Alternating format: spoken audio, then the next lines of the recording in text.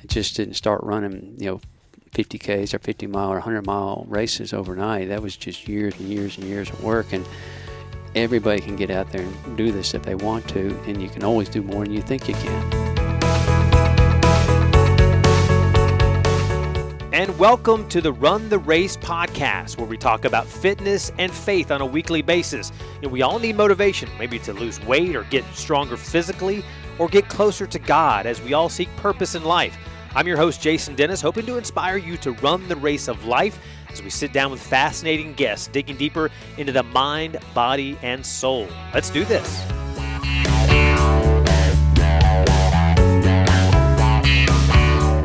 And welcome in, boys and girls. Your host, Jason Dennis, here for the Run the Race podcast. And I have a very exciting one for you, episode number 36 with two guests. So double your pleasure here. And I am officially a rat now. You may think, well, what's a rat? I have finished my run across Tennessee. I finished the Great Virtual Race Across Tennessee about a week ago, 636 miles, or approximately 1,021K in 111 days, May through August. And the great motivation for this came from the organizer, Lazarus Lake, a.k.a. Gary Cantrell. And I had my second conversation with him recently over the phone, an interview you're going to hear in just a few minutes. He created this great challenge over the summer of COVID, and looking forward to our conversation and about the next adventure that's happening. I just ran another 5K alongside my son at a local park last weekend. We had to wear masks before getting into our corral. They sent off about 20 runners every 5 minutes. That's how they were able to do that in the city of Columbus, Georgia. And also, you're going to want to stick around after my conversation for sure with Lazarus Lake. And because I have a really fascinating interview, some inspiration and motivation from John Teeples, who talks about the fun run, the 3 loops he completed at the Barkley Marathons in Tennessee, that toughest race in the world created by Lazarus Lake. John talks about how he got into running, eventually into 100-mile races in bad water, and 4 decades of running, which included running across Georgia solo. That's 262 miles, doing that solo every year for a decade, raising some great money for military groups. He talks about being in the circus briefly, adventures with his family, some unique vacations like walking across England together, hiking Yosemite, paddling the Yukon, riding the length of Ireland. That's right, he did all that with his family. They were, ages 5 to 15, so his kids, it's pretty crazy. He also has some great advice and wisdom for runners, whether you're just starting out or elite like him, and talks about, being in business and being in charge of a running store. So that's our conversation just a little bit later on this podcast with John Teeples. But first up, we have Lazarus Lake. If you want to hear the first conversation I had with him, which was a little more lengthy, was back in May. That was episode 26 of the Run the Race podcast. You can find all those at WTVM.com/podcast. But I talked to him just recently about the journey and the inspiration he got from people from all over the world in this great virtual race across Tennessee, and the next thing that's coming up in just a week from now, starting off the CRAW, the Circumpolar Race Around the World. Want to know what that's all about? Well, Laz tells us. So how many finishers, because I know that we have about 9,000, 10,000 finishers so far. What is your expectation for the Great Virtual Race Across Tennessee at this point with about a week or more left? We're still kind of got our fingers crossed. We have the potential for 13,000, but there's only 12,000 and something. I haven't looked today to see how many are ahead of the Buzzard, but it was about 12,200 yesterday, or I don't even know if that was yesterday. It's been climbing. The number's been climbing. People are at the end and they're finally catching up. And I know that. So, what would your message be for people who still have miles to go and maybe it seems like it's too hard of a hill to climb? I mean, should you say kind of go for it and kind of do more than you think you can do? The closer that they get to the end, the easier it'll be to do a lot of miles because you don't have to keep going. Yeah, it's like being in a marathon or a 50K when you have that 1 mile left. Is like you seem like to have that extra oomph to go forward.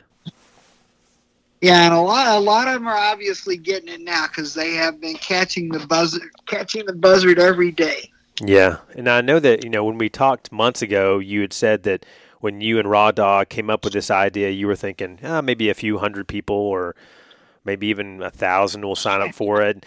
You had 19,000 or more sign up for it. So what was this like with all these finishers, 12 to 13,000 doing this great virtual race across Tennessee during this COVID pandemic? Is it more than you ever imagined? I mean, has it been exciting kind of watching it all kind of unfold? It has been quite something, but it's been mostly all consuming. The work day goes from when you get up till when you go to bed. When you get up till when you go to bed.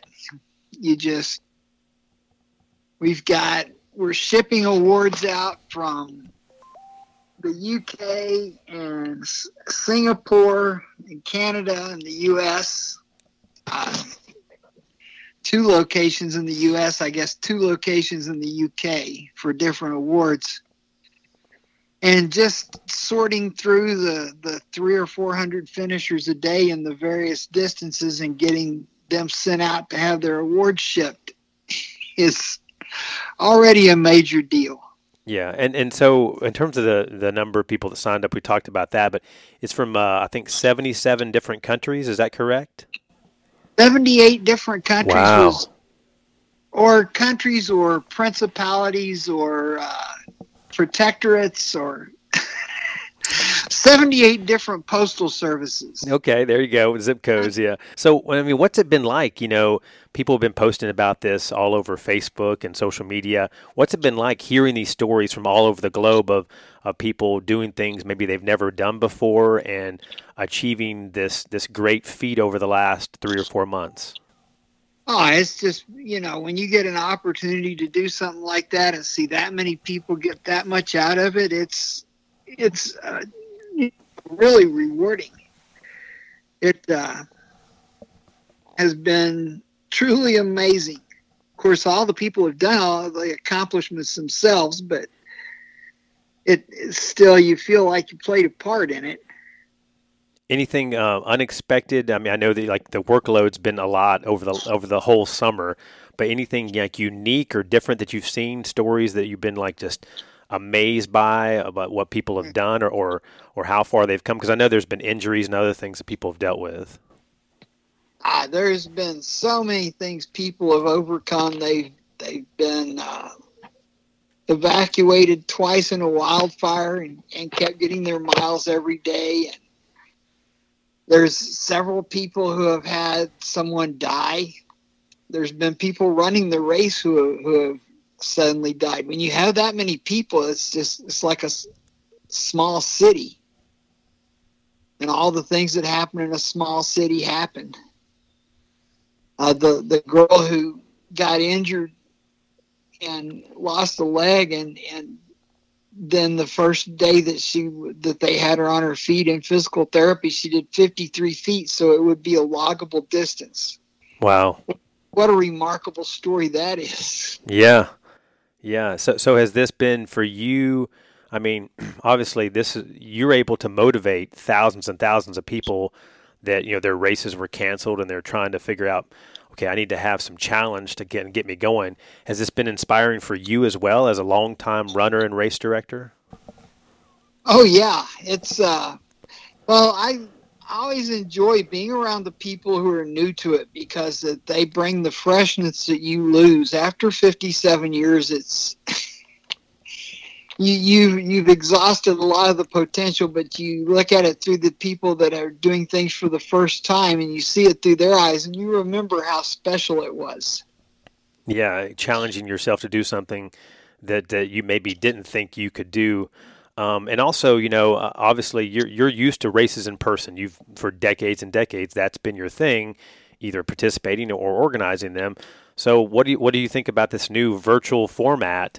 I mean, this is in the world of COVID, that's what we're kind of the hand we're dealt, right? It's I was not an enthusiast at first, because to me it seemed a lot like you were just buying medals and buckles, but we've got a really interactive event where you are engaged. I mean, you enter your miles every day and people look and see where they are, and you had all the fun competitions going on. I raced some poor lady for several months without her knowing it. She was way ahead of me and had the same name. Same last name. So I was gradually grinding her down. And so you had the Jessicas competing with each other and the Carmens competing with each other. And you get on there and there's 33 Cindys, and people will write me when they finish and say, they were the number 1 Cindy or the number 5 Cindy. So and speaking of that, what's your status? I know you were shooting for the 1,000 miles, so tell me about how Lazarus Lake finished or is doing in GVRAT. I kept upping my mileage and got the 1,000, I guess, last Sunday. Okay. I went to 1,001 on Sunday, and then I've had to back it way off and just do a couple of miles a day. I'm still logging, but trying to close this out with so many finishers every day, and then getting ready for the circumpolar race. Yeah, and speaking of that, I know that there's still a week or more for people to complete the Great Virtual Race Across Tennessee, and some are also doing the Back Across Tennessee, which I guess you're not going to do that. You need another 200 miles to complete that. I was trying to close in on it and see if I could get close enough, but I knew to do it I would have to neglect my duties, and I really don't think I could have quite made. If I'd made it, I would have been really beat up. Yeah. So, You're already beat up enough, and now as a glutton for punishment, you and your and Raw Dog and your friends have created this craw. So tell me what craw stands for and what this next adventure holds, which is I guess a much longer version. Yes, the circumpolar race around the world. If you look at the world, you can't run around it on the equator because it goes through a thin part of South America and really not even the widest part of Africa. And it, or maybe wherever it goes through Africa, it doesn't hit much else but the ocean and islands. So, but if you turn the world on its side and look at the way the continents line up, you can go the length of North and South America, and from the tip of South America, it's just a hop to the little tail sticking off Antarctica, and across Antarctica, and right on the other side of that, you hop over to Tasmania and Australia, and then the little islands up to get to Southeast Asia, and then you cross the Eurasian continent to the tip of Norway, and you're right across the North Pole from the top of Alaska again. Wow. So you really you can run, it's about 30,000 miles because it's not a straight route, and it's 30,000 miles.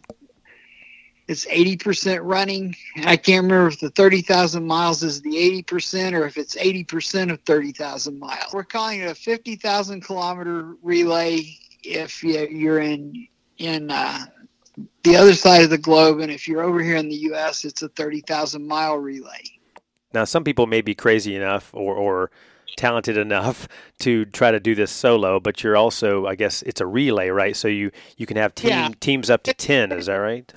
10-man teams so that it's something you can bite off. Yeah. And we have, I guess a big part of it is the multi-sport teams, people that bicycle and run and swim. Of course, swimming's not going to get you many miles, but bicycling you can pick up a lot.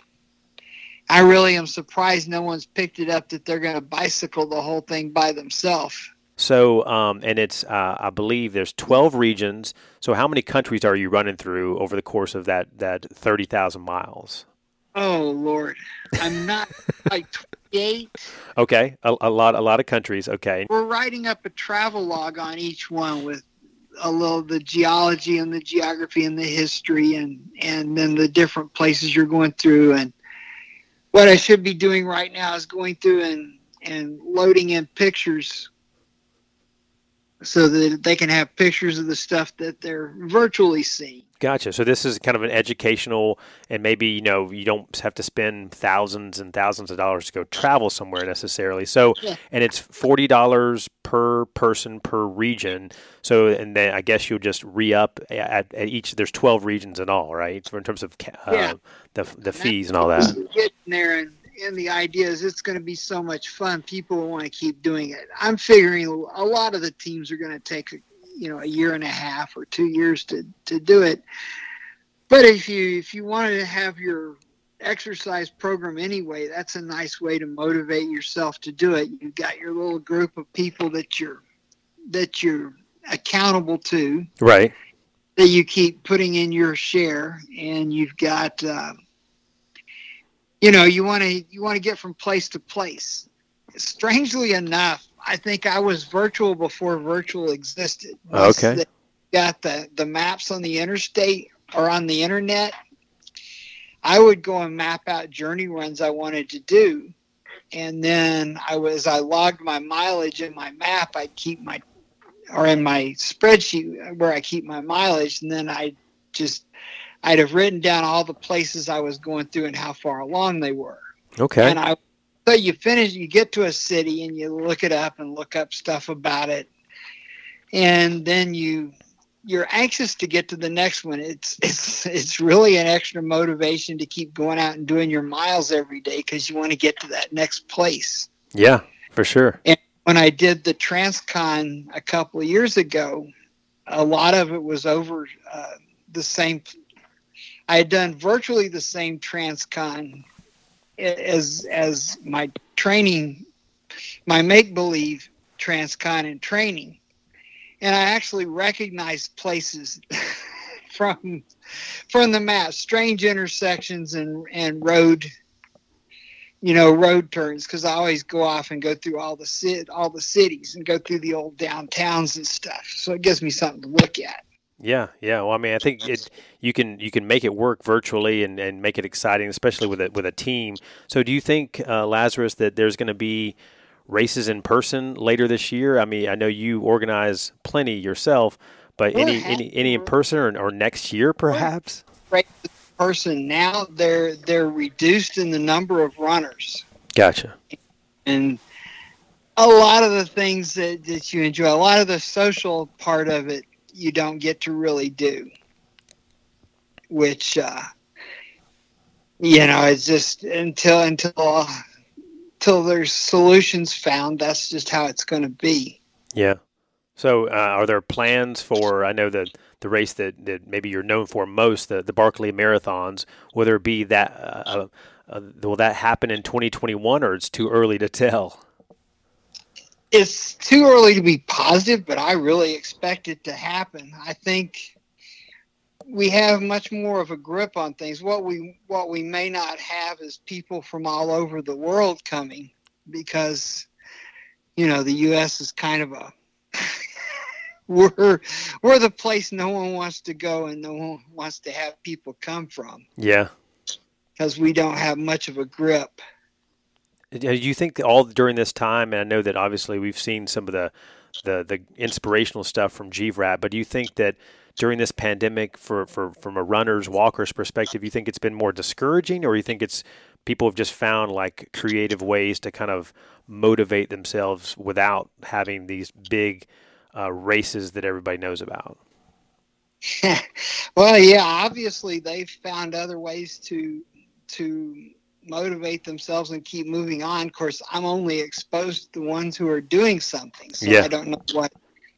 I don't know how that translates out of the whole world of runners. 19,000 is not a huge percentage. Yeah, but and not everyone there really got engaged in it. but well, obviously a high percentage did. At 13,000 are going to finish. Some of them are just, they're way behind the buzzard, and I don't think they're going to catch them. But the buzzard will stop at 6:34, so they'll catch him when they get there, 6:35. Gotcha. All right. Well, thank you so much, Lazarus. I appreciate it, and good luck on your continued running and walking. And actually, my guest on this podcast episode, I'll have two guests, actually. He's a guy who actually ran the Barkley Marathons back, I think, in 2012 when you guys shot the documentary, John Teeples. I'm not sure. I know you have tons of names, but he did a fun run. He did 3 loops. Yeah. And he was featured just signing in on the documentary. But he's a legendary runner around here, Columbus, Georgia. He actually has run across Georgia solo every year for the last decade. So it's 262 miles in 5 days. I know I with no real sense. Yeah, plenty of those. I think I'm going to sign up for Cross. I might just bite the bullet and just go ahead and, because I'm running anyway. So you know what, might as well, right? Oh yeah, and I think if we can do a good job with it, I think you'll find it very enjoyable. Good. All right. Well, thank you so much, Lazarus. Appreciate it. All right. Thanks for having me. And since my conversation with Laz, I have officially joined a crawl circumpolar race around the world team, 10 of us. I'm hoping to average about 150 to 200 plus miles a month. It's going to take us maybe at least a year, maybe a year and a half to complete that 30,000-mile trek, getting some medals and buckles along the way. Now to my next podcast interview for this episode. Again, you get a bonus, 2 of them here. This one's a lot more in-depth. And John Teeples, looking at his life as an adventure, where he has had plenty of danger and risk of failure, but a life that's been so rewarding and interesting and exciting, as he calls it. John Teeples has been married for 30 plus years, has a son and daughter in their 20s. He graduated from Auburn University with a degree in building science in 1986, eventually going to work for himself as a general contractor. He talks a lot about his 40 plus years of running. He has run at least 10 100-mile races, including Badwater, which is 135 miles. He was first place at Pinhoti in 2008. And then a year before that, it included his some famous races, Leadville and Western States. He was the organizer for 10 years of Run Across Georgia and also a solo runner for that from 2009 to 2018. He's been the race director for the North Face Challenge and the Soldier Marathon at Fort Benning. He opened businesses like Big Dog Running and Iron Bank Coffee in downtown Columbus, Georgia. He's cared for about 17 dogs along the way. He even has a trail at a local school here named after him, the John Teeples Trail. Here's my conversation with a guy who has been through so many different adventures. I'd like to welcome to the podcast the one and only John Teeples. Thank you so much for being here. Thank you. Thanks for having me. So we're going to talk a lot about your adventures in running and life and with your family all around the world and as a businessman as well. But I want to get to know you a little bit first. And one of the first things I wanted to tell you, since we did talk to Lazarus Lake, who you know well, a race director of the Barkley Marathons, back about, I think, 8 years ago, you participated in one of 40 that year to participate in the Barkley Marathons in Tennessee. So tell me about that experience. Was it all you expected it to be? Was it extremely challenging for somebody who's I consider to be elite in the running world? It was beyond challenging, and I got to that through years and years and years of running, and I started running these longer distances maybe 15 or so years ago, and started seeing it was very interesting to do and fun to do, beautiful sights and big challenges, and how I got to the Barkley was kind of an interesting story. Basically I started running these 100-milers, and then at a certain point in time I decided I wanted to try to run the Death Valley race called Badwater. And I sent my entry in one time, and the guy looked at what I had done, and he said, "You just don't have enough, tough, big races on your resume." And so I said, okay, well, I'm going to go out there, and I'm going to Google the 10 toughest races in the country or the world, and I'm going to try to start picking those off. And then go back and reapply to the Badwater. So I did reapply to Badwater after I'd maybe run 4 or 5 at the toughest, biggest races in the country. And after I did that, and I said, oh, wow, done some of the toughest, biggest races. I've run Badwater, so what else could I try? And I met a friend of mine that had run this Barkley, and it just sounded absolutely nuts. And so he was running it that particular year, and he was a friend of a friend. And so I said, I got to go up there and see what this is all about. I just can't believe that there's something that difficult. And, I drove up there one weekend while they were running it, probably 10 years or 12 years ago, and I watched this guy and these other 40 people participate in that event. And again, it just was inconceivable. I cannot explain to you how difficult it is. And when I went and watched it, I still couldn't believe how difficult it was because, it looks a lot like any other area that you see in the foothills of Georgia or Tennessee, and it just looks like rolling mountains. And the only thing about it is just they're perpetual up and down, up and down. Every mile you're going up 1,000, 1,500 feet and back down 1,000, 1,500 feet. And some natural obstacles, right? Lots of natural obstacles, and there's no real route that's established. It's not like there's flags in the woods. And so I said, well, once you probably run it once, you can probably figure out where you got to go. Well, therein lies the challenge. If you had some flags that you had to follow, it'd make it pretty easy. But there are no flags. That's part of the race. Is you've got to find your way through the woods to these different book locations, and then find your way to the next book location. And it's very doable when the sun's out and then you got daytime. But then all of a sudden, night comes down and no daylight, so you've got to use a compass and a map and figure out how to go. So after I watched this guy do it that one time, I thought about it for a year or two, and then finally I sent an entry in, and I don't know if I got selected the first time I sent an entry in or the second time, and I don't even remember how many times I sent it in. but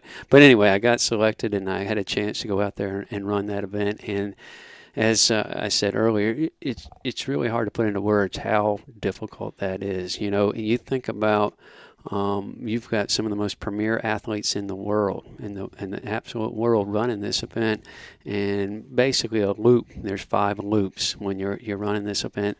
Loops around 25 miles, and most people are completing a loop in somewhere between 8 and 12 hours. You got 60 hours to complete the race, and if you don't finish a loop within 12 hours, you can't keep going. And so you think about that, some of the most fit elite athletes in the world, it takes them 8 to 12 hours to run 25 miles when most people run a marathon.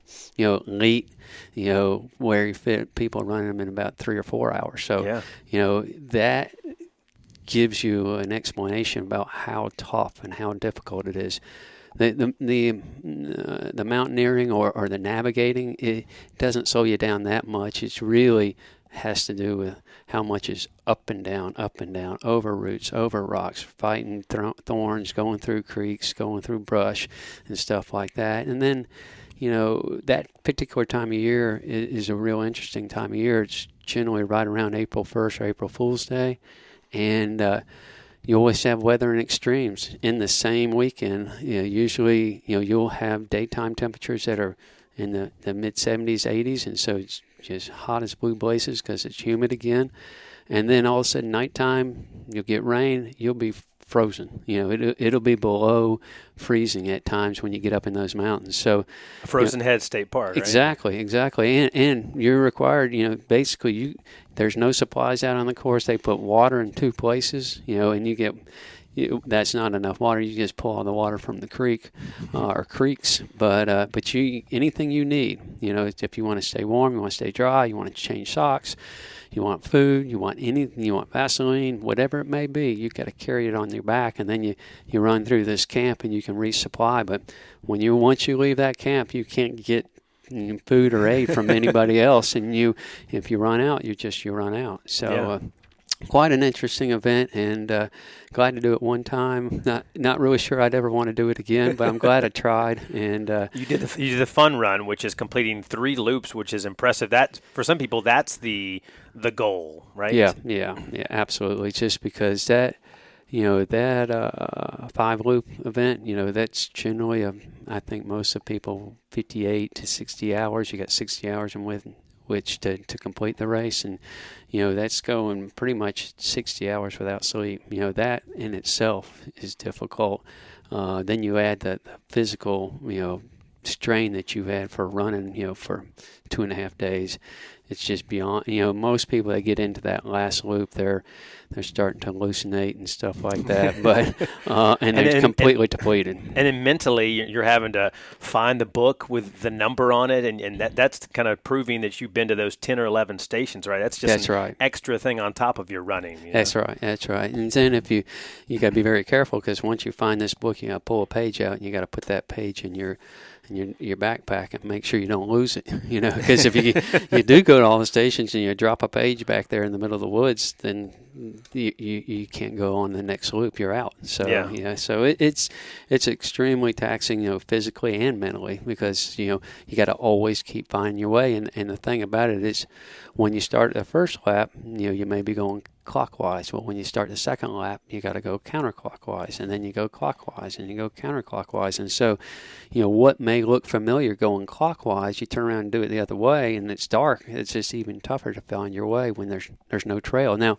part of that race does actually run on trail, but a lot of it runs, from point A to point B straight up this hill, and point A to point B straight down that hill, and you just got to make sure you can find that spot at the bottom of the hill or the top of the hill or wherever it may be. Yeah, well, very impressive, and I know that you were featured briefly at kind of the check-in table on the Barkley Marathon's documentary, which I think used to be on Netflix and now is on Amazon Prime. So you're, I guess, somewhat famous from that as well. Not really. I just, I went out there and did it and didn't finish, so I'm a non-finisher. Gotcha. Well, I wanted to get to know you a little bit before we kind of talk about some of your running and business and family adventures.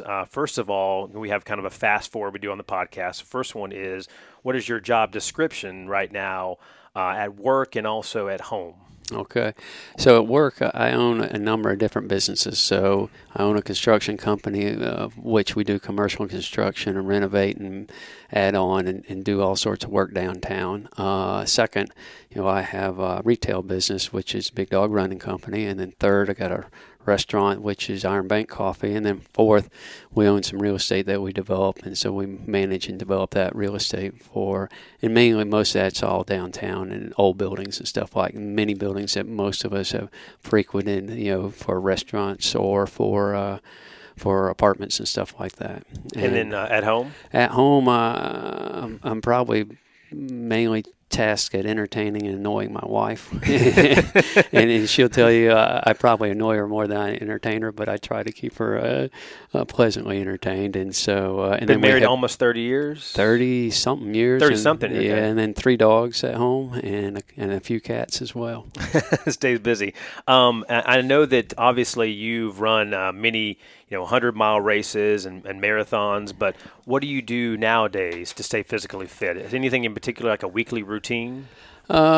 Basically, I run 6 days a week, get up and predominantly run every day at 5 o'clock in the morning, and usually that distance varies from, a few miles up to maybe 10 or 15 miles a day. And then on Sundays, my wife and I go out and hike, usually 5 to 10 miles a day, and then a little bit of exercise as well, just, kind of body weight type exercises. And the great thing about running is you get to meet folks, and so through the years, we've developed a little network of friends that we run together with, and we usually run 3 or 4 days out of the week, and there's anywhere from 10 or 15 of these people that come in and out of that little running group, and any morning we may have 3 to 7 folks turn up, and so it's a real social hour as well as a time to get some good exercise in. Yeah, some good fellowship for sure. Do you have a certain spiritual or inspirational motto or mantra that you kind of tend to live by, maybe from your past or in your present? Yeah, I kind of think of 3 things when I reflect on that. It's not anything in particular. It's just kind of a mindset. Number 1, be yourself. Number 2, be kind. And number 3, just never give up.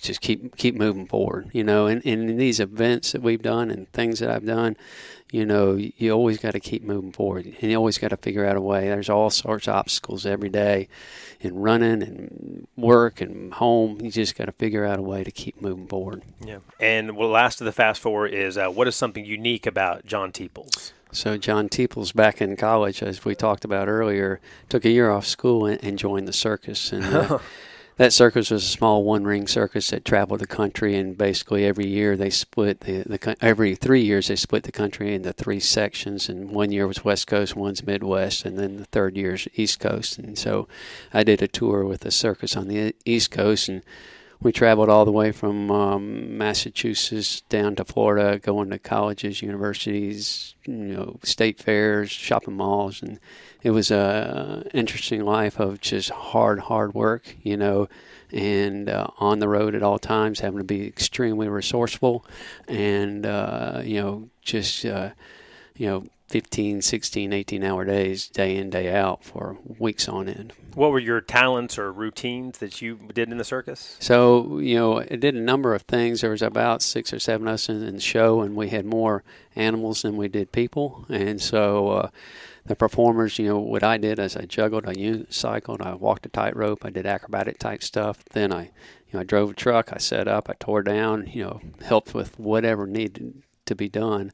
And then, we had a small horse, a small bear. We had many dogs. We had a couple monkeys, a few birds, and stuff like that. So, I slept in a truck that was about the size of a bed. A small bed. Yeah. A single small bed, and it had maybe a foot or two little hallway in front of it, and then on the other side, this little plywood partition were all the animals, and so I slept every night with the bear, the horse, the monkeys, and all that kind of stuff. So I come home once or twice a year to visit my folks, and my clothes kind of had that odor of, animals. And so, well, you've been sleeping with animals for a long time. Yeah, it's kind of like how it is in college sometimes, too. Right? Yeah, that's right. And you went back and finished your building science degree at Auburn University after the circus. That's right, yeah. Went back to school and realized how good and how easy school was. Always thought when you were in school, it's just life was tough. And you get out there in the real world and you do some stuff like the circus and you realize, wow,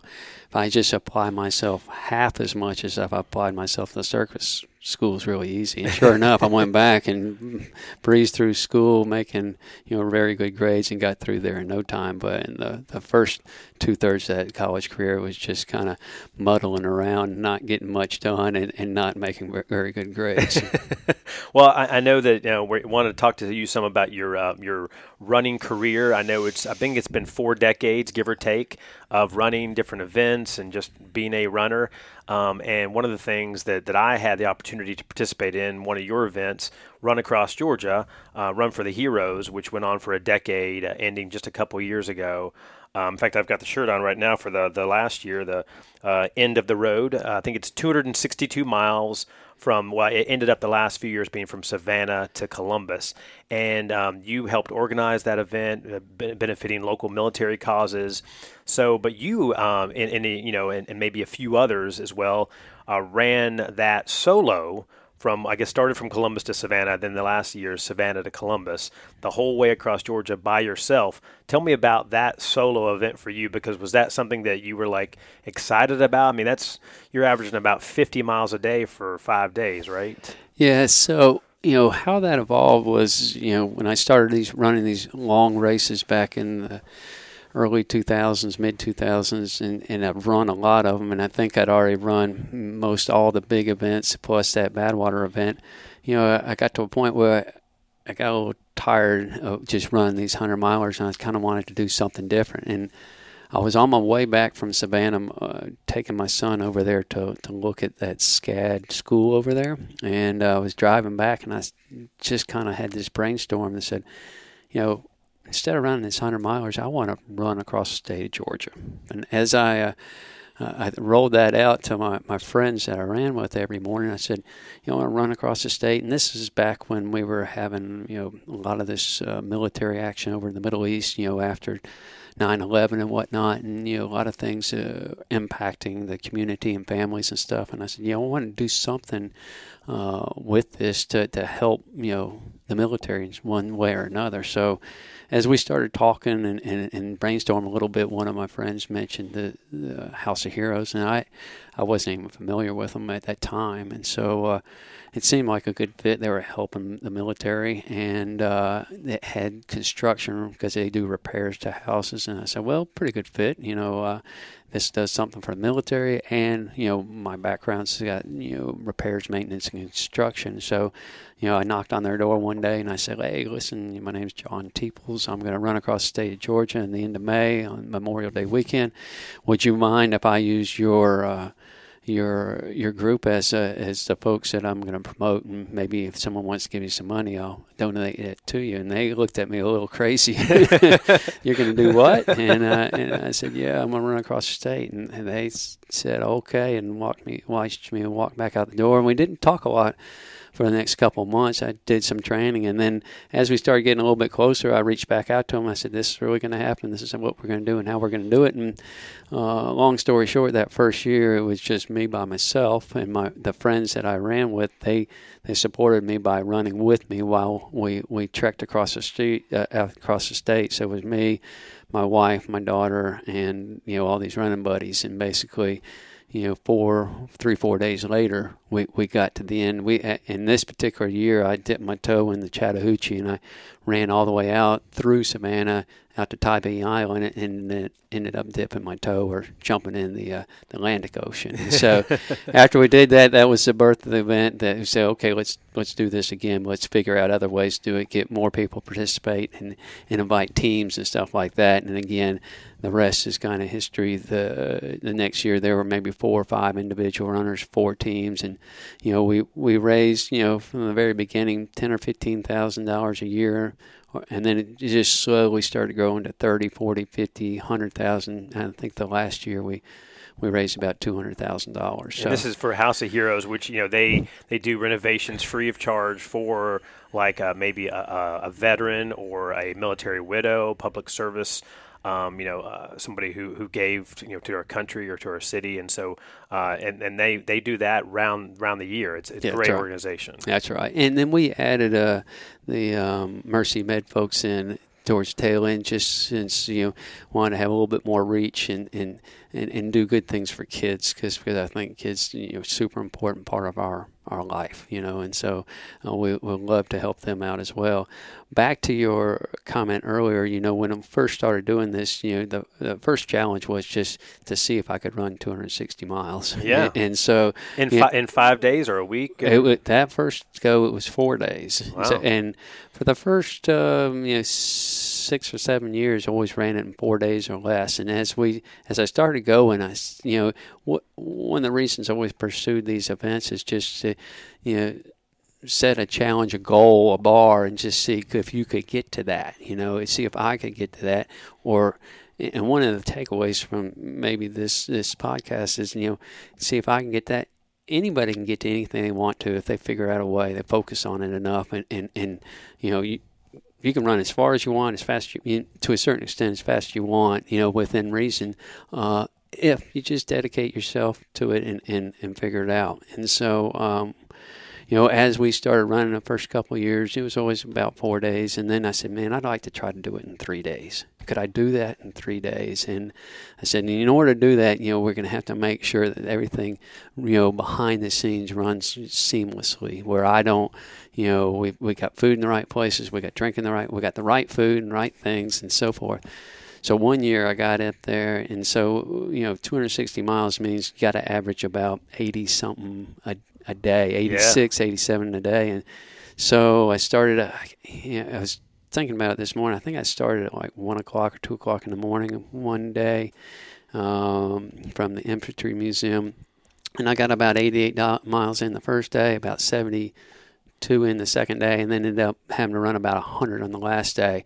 and I didn't quite make 72 hours. Did it in about 75 or 76 hours. So, but that was an extreme challenge. But it was fun, just seeing if we could do it. And then the next thing that through the years, as we started getting further down the road, I just started running with other folks and just tried to make sure they could get across the state of Georgia. And then the last really interesting thing I did, I said, I'd like to see if I could do this thing unsupported, because, you hear about people doing something like this, and it's the only reason I've succeeded and been able to do that is because of the people behind me, Sure. and mainly my wife and my kids. Okay, so my wife and kids, the only way I had any chance of ever making it across there in 3 days was just her crewing and her attention to detail and her hard work. She's Saint Melissa, right? That's right, absolutely. And it's always the year of Melissa, but it never ends up that way because I always got her distracted on other things. But so all these years it's always been relying on everybody else. And so I said, I'd like to see if I could make this one time relying on nobody but myself, and doing that by pushing a stroller. So I did do that a few years ago, and a friend of mine decided he wanted to go with, and it was George Garola. So the two of us, relied on everything we needed, everything we were ever going to need or ever wanted, that we put in this stroller. And then we started from here, and we push that stroller from here to Savannah, and that's a lot of fun. That's an adventure on yourself, because you don't know where you're going to stay, you don't know where you're going to get food, you don't know where you're going to get water, and you just got to always figure out a way to get those things done. So have money with you, and then you're the stroller strong dads. Right? That's right. So anyway, the run across Georgia, it was a lot of fun, and it's good to do, and it was time for me to move on, and Keena Yutz has picked it up and can try to get it continued once we get through all this COVID business. And I don't know if that's going to happen this year or next year, but I'm excited for them to get out there and get the thing rolling again. Absolutely. And what are any other for you highlights? Because you talked about Badwater. That's a 135 miler. You finished 9th in summer of 2012. You finished first, and then Pinhoti 100 miler in November 2008. So that was about a dozen years ago. And you've run Leadville, Western States. Bull Run was one of your, I guess, maybe first longer ones, and as a 50 miler back in April 2006. It's I guess the first question is, what for you? How do you do that? People may be listening and saying, how do you run? I mean, running a marathon's hard enough for the average person, but how do you run a 50 miler, a 100 miler? Is that more like you have to really train correctly and learn from other people, or do you have to have maybe some of the natural raw ability and talent, or mentally, or all the above? Well, I'm going to get back to that by starting from the very beginning. Sure. Okay, so the very beginning, when I was growing up in high school, I participated in wrestling and tennis. Okay. And I always liked to run, and which is you're in the minority probably with that. That's right. Well, but this is in the 70s, and so running wasn't really in a big boom yet. And the longest race, people thought that you were running incredible distance, was the Peachtree Road Race at 10K. They said if you ran 10K, they thought you were nuts. And so, if you ever ran that, you were a fanatic. And so. But when we ran a little bit for a high school sports or just local athletics, it was kind of like that, a little bit more endurance aspect than speed. I was never someone who could race you in a 100-yard or 200-yard dash. You'd smoke me. But if you gave me a chance to run a mile or 2 mile, man, I could keep right up with you. Yeah. So I always liked to run, and I always thought about running in high school. But back then in high school, what you ran was cross country, and that whole concept, those whole 2 words right there, cross country, just freaked me out. Because cross country, man, it's just way too far. I get across the football field. Yeah, exactly. I was just saying cross country. That's a long way. I can't go that far. And I'd hear about these guys that did run cross country, and they say, "Oh yeah, we ran from here to there, and I said, wow, that's just forever. I can't try. I don't like to drive that far. And so, anyway, I never ran a whole lot in high school. As I got to the end of high school, I did start running a little bit on my own. And when I started running a little bit on my own, I just started setting some small goals. And basically what that was in those last 2 years of high school, I did go out there and run the Peachtree Road Race. And my whole goal in the first couple of years around that Peachtree Road Race was back in those days in the 70s, you would get your name in your paper if you came in the top 200. I think nowadays, or they used to put everybody that participated in the Peachtree Road Race in the newspaper. And, in the 70s, the newspaper was a big deal. Nowadays, the newspaper ain't much. But to get your name in the Atlanta Journal or Constitution back in the 70s for being in the top 200, that was a big deal. Yeah. So that was my goal. And I think that last year that I ran it in high school, I got my name in the paper. And I don't even really remember if it was top 200 or 500 or whatever it may have been. And that was a small race back then. But then I went to college, and then slowly in college, I just I started meeting some people that run, and I looked around at people that exercise and ran. I said, they're pretty happy people, they're pretty healthy people, very interesting adventure type of things. And I said, I'm going to get in here and give this a go and just start running a little bit every day. And then a little bit every day led to, okay, now I'm going to start let's run a 5K, let's run a 5 mile, or let's run a 10K. And through school, I continued to do that. And as we got out of school, I started running a little bit longer distances. And as I got older, I said, okay, I'm going to start trying this and trying that. And my whole point, getting back to your question, is how does somebody do that?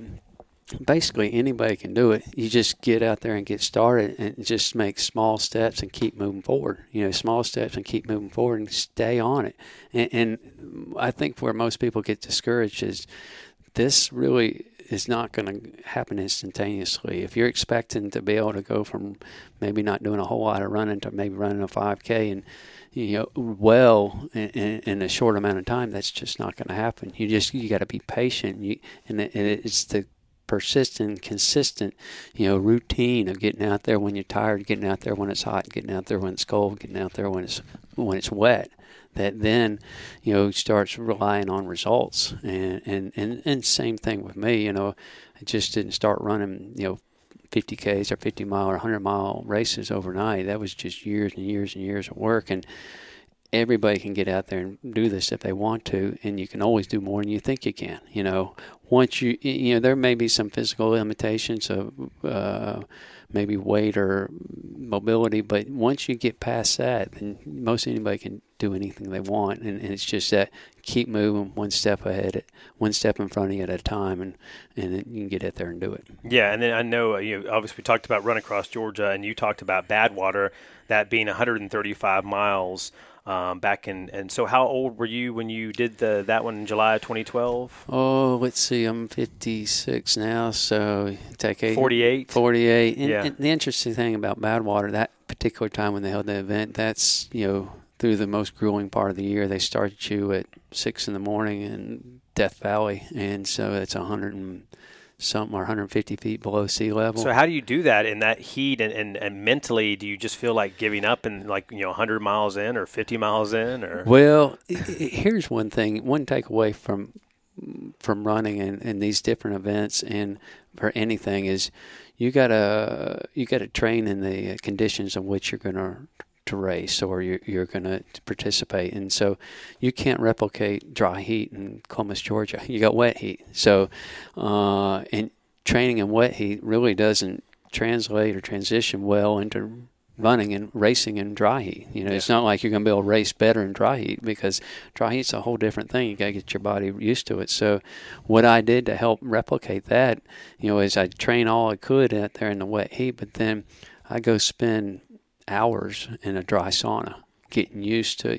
The Y had a dry sauna down there, and I would go in there. I began 20 minutes a day, just sit in that dry sauna, get used to that sweating and dry heat, and then I work myself up to an hour a day sitting in that dry sauna, and I have to bring a gallon of water because you're just sweating bullets. Yeah. And so, you replicate that. And so, you always try to kind of emulate what you're going to be doing so that you can get out there and get it done. Wow. And, you also, you have a wife and 2 kids that are grown.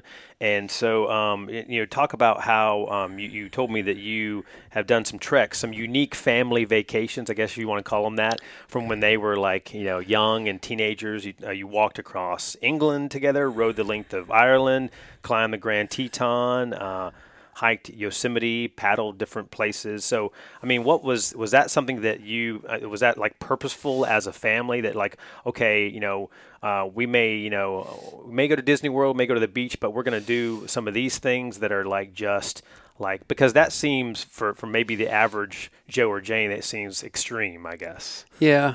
and my kids will say, they had different comments, and as they've grown up, their reflection on that's been, positive and negative. And for the most part, I think they look back on it and think it's been a great experience. But, my kids never did go to Disney World, and we went to the beach maybe a few times. But then these other adventures, were opportunity to see different cultures, different experiences, different, landscape. And so I think there's a ton of learning and growing when you go out there and see those things. And then, what we did, it gave them a real sense of accomplishment. Go out there and walk. We walked 212 miles across England, and so, you tell a 12-year-old, we're going to go walk 212 miles, and they really don't want to do it. But then once they get done, it's something for them to be proud of. Something to say, hey, I set my mind to it. We did some training, and we prepared, and we stayed focused, and we got out there and did it. And but how much do you hear? Are we there yet, Dad? Oh yeah, there was a bit of that. But then we made them walk behind us if they said something like that. Oh, so, there you go, discipline. But it was good opportunity for them to kind of see the world that way. Absolutely. And I guess it's, it's adventures, because that is for you. Is that something that is important for you? You feel like there's an inner hunger for adventure and doing things, like seeing the beautiful parts of the world that you may not get to see if you're going to Disney World, perhaps. Mm-hmm. It's that, seeing all these things that in real, because sometimes when you're in Disney World, you're seeing the maked up version of Italy. Exactly. So you get to see it and feel it in first person. The other thing is it teaches you a lot, and because when you're out there doing these things, nothing ever goes perfect. It doesn't matter what you do. It's work, school, life, family, and when you're out there doing those things, you're going to have obstacles, and many of those obstacles can stop you dead in your tracks, and so, and some of those obstacles are just, things that you have no control of. Some of them you do have control of, and some of them are dangerous. Some of them are not so dangerous, but, being able to overcome those obstacles, and that difficulty in looking back makes everything a little bit more exciting and interesting. It's a lot more fun. If everything was easy, you wouldn't keep walking 212 miles. But every night we ended up, in a different little town or pub or wherever it may be. You met new people, you did different things. It was just really cool. And then, sometimes we'd be out there and all of a sudden, wow, we're paddling a river, and that river is just taken off in power and strength and slammed us against a wall, and we're taking on water and we're going down, and it's like everybody's looking at us, we're about to go under, and we all jumped to the other side of the raft, pushed that raft down, and it shot out of this pinned-in raft condition and shot us down the river. And it was scary as anything, but you look back on that and you say, well, we survived it, and well, it was pretty exciting. It's something to tell stories about. So, yeah, for grandkids and many years to come, for sure. And then kind of one of your main roles now is obviously as a businessman and contractor, and you over the course of several decades been able to build businesses, churches, jails, all kinds of different things. And one I know that I guess a decade ago, I think you helped start a running store here in town, not necessarily a chain. I know it's now connected to Fleet Feet, but it was Big Dog Running Store. And tell me about you're able to help runners through that, and you also teach a good form running class, I think once a month, give or take. What's it been like? What's some advice that you've given runners over the years and people that are, because you can do it all shapes or sizes. What have you learned from operating this running store and helping those who want to get better at 5Ks or whatever else? A couple pieces of advice that I can think of off the top of my head. Number one, running is a process, for each individual, a process of trial and error, and so there's guidelines on how to train, how to do things, but you got to figure out what works for you. For me, what I drink, what I eat is going to be different than what you may drink and eat because, our bodies are all different. So it's a process of trial and error. And then the other thing is, like at our store and in any store, there's all sorts of things out there in that world that'll make the running process easier. It can be clothes, it can be shoes, it can be nutrition, it can be hydration, it can be tons of things. It can be belts, it can be gels. It can Something to help with chafing. Chafing, yeah, it can be, and absolutely. And so, you need to get out there and kind of ask questions and rely on folks that have those things and have experienced those things to help make your experience a little bit better and make it a little bit easier. Because, folks say, man, runs hard. I always get chafed. I always bonk, or I always this, or always that. There's stuff out there to help you do that. And the recommendation you may get may not work for you, but there's something else that may. So you just, as I said, it's a process of trial and error and sticking with it, and be willing to fail, because things sometimes will go really well, sometimes things will go really poorly, right? Right. And how I tuned into what worked for me, what didn't work for me was just, I had some races that, man, I just felt awful. I said, I got to figure this out. So, we started experimenting around with different drinks and different food, and sure enough, that made all the difference in the world. So, yeah you're going to fail some, and you're going to have some problems. You might even have some injuries. If you got injured, figured out why. Is it an equipment problem? Is it a training problem? Is it a combination of both? And last thing for you, John, is that you sent me your bio, and it had a quote from Mother Teresa on there, and kind of how you live your life is kind of, just to sum it up, is do it anyway. Yeah. So what does that mean to you, or what would you like folks at home to know about that? And because, obviously, right now we're living through this COVID-19 pandemic, and we all in our life have ups and downs, hills and valleys, and sometimes the hills are very high, sometimes the valleys are very low. So how do you, what does that mean to you, that do it anyway? Well, I think the biggest thing I take away from that, gets back to what I said earlier, be kind, treat people as you want to be treated. And so, I'm not saying I do that all the time, but I sure try to think about that every time, situations arise where it's challenging and difficult and our emotions get our best of us. Try to take the emotions out of the picture and try to remember, do the right thing, be kind, treat others the way you want to be treated. And so that's the main takeaway. It's just, try to do the right thing all the time. Yeah, well, I appreciate it, John. Thank you very much for your time, and maybe we'll see you and one of your dogs out there in downtown Columbus, or maybe on the trail sometime. Yeah, it sounds good. Thank you very much.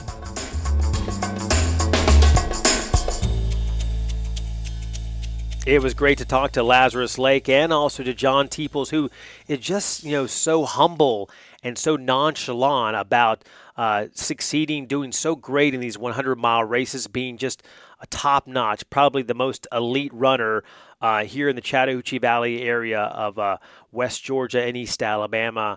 Really impressive, not only his running, but also as a humble man who seeks to be kind and just inspire others to do their best. Turning now to our final segments of this podcast, including Food for Thought, which has some adventure themes to it this time.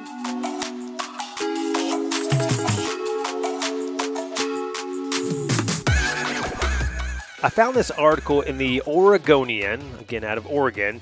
It's called Stepping Out on the Open Road in Faith. And there's a couple, Jacob and Kyla Salmon. They actually sold their house, bought an RV, and they're going on an adventure with their 3 boys across the U.S. seeking God's will. So their first destination is Yellowstone, Wyoming. Then they're going to go from there to the Tetons and Glacier National Park, then maybe head south and southeast, driving through all 48 states, whatever COVID-19 will allow, I guess. And again, when they sold their house, they also included selling their beds and furniture. So they got 3 boys, ages 7, 9, and 11, who are excited for this trip. And they realized that the father here in this story, Jacob, transitioned out of ministry, and they could homeschool their kids. And so they are quoted by saying, it's kind of go until we're feeling the Lord saying, this is where you're supposed to be, or until we run out of money, whichever comes first. And we wish the very best to Jacob, Kyla, and their 3 boys on their adventure around the world in an RV. Sounds like fun if you can do it. On the faith and fitness side of things as well. And the Summit Daily News out of Colorado, it's an opinion piece called Walking Our Faith, the World's Toughest Race by Suzanne Elizabeth Anderson. Now, she just recently said she binge-watched The World's Toughest Race, a new series on Amazon. I'm looking forward to watching that myself sometime. So what it is a 650-kilometer adventure race where you got sailing, hiking, paddleboarding through jungles, and swimming through dangerous waters, rappelling down waterfalls, and maybe not getting much sleep along the way over the course of 3 days. These are elite teams and athletes. In the end, she said it reminded her of the words of St. Paul, which in 2 Timothy 4:7 says, I have fought the good fight, I have finished the race, I have kept the faith. And she says that the world's toughest race is kind of like a symbol for life. You've got the jungles, rivers, waterfalls, and ocean, maybe the perfect counterpoint to the kind people of Fiji, which is where all this takes place. She talks about how our toughest race is to realize we're all running the same course. And as competitors near the end, this editorialist says she understood the finish line is not the point at all. The journey, the lessons learned, who we are as people, and what we need to create our best lives, that is the true reward. And our last segment, the parting gift, actually is an inspirational quote that John Teeples handed me, and it is from Mother Teresa called Do It Anyway, as we talked about. It says, people are often unreasonable, irrational, and self-centered. Forgive them anyway. If you are kind, people may accuse you of selfish, ulterior motives. Be kind anyway. If you are successful, you will win some unfaithful friends and some genuine enemies. Succeed anyway. If you find serenity and happiness, some may be jealous. Be happy anyway. The good you do today will often be forgotten. Do good anyway. Give the best you have, and it will never be enough. Give your best anyway. In the final analysis, it is between you and God. It was never between you and them anyway. That's a quote from Mother Teresa. No other words needed for that. Greatly said by her. Closing out in prayer now. Dear God, just thank you for the life you've given us, blessing us with another day on this earth, in this world, Lord God, that we can protect it.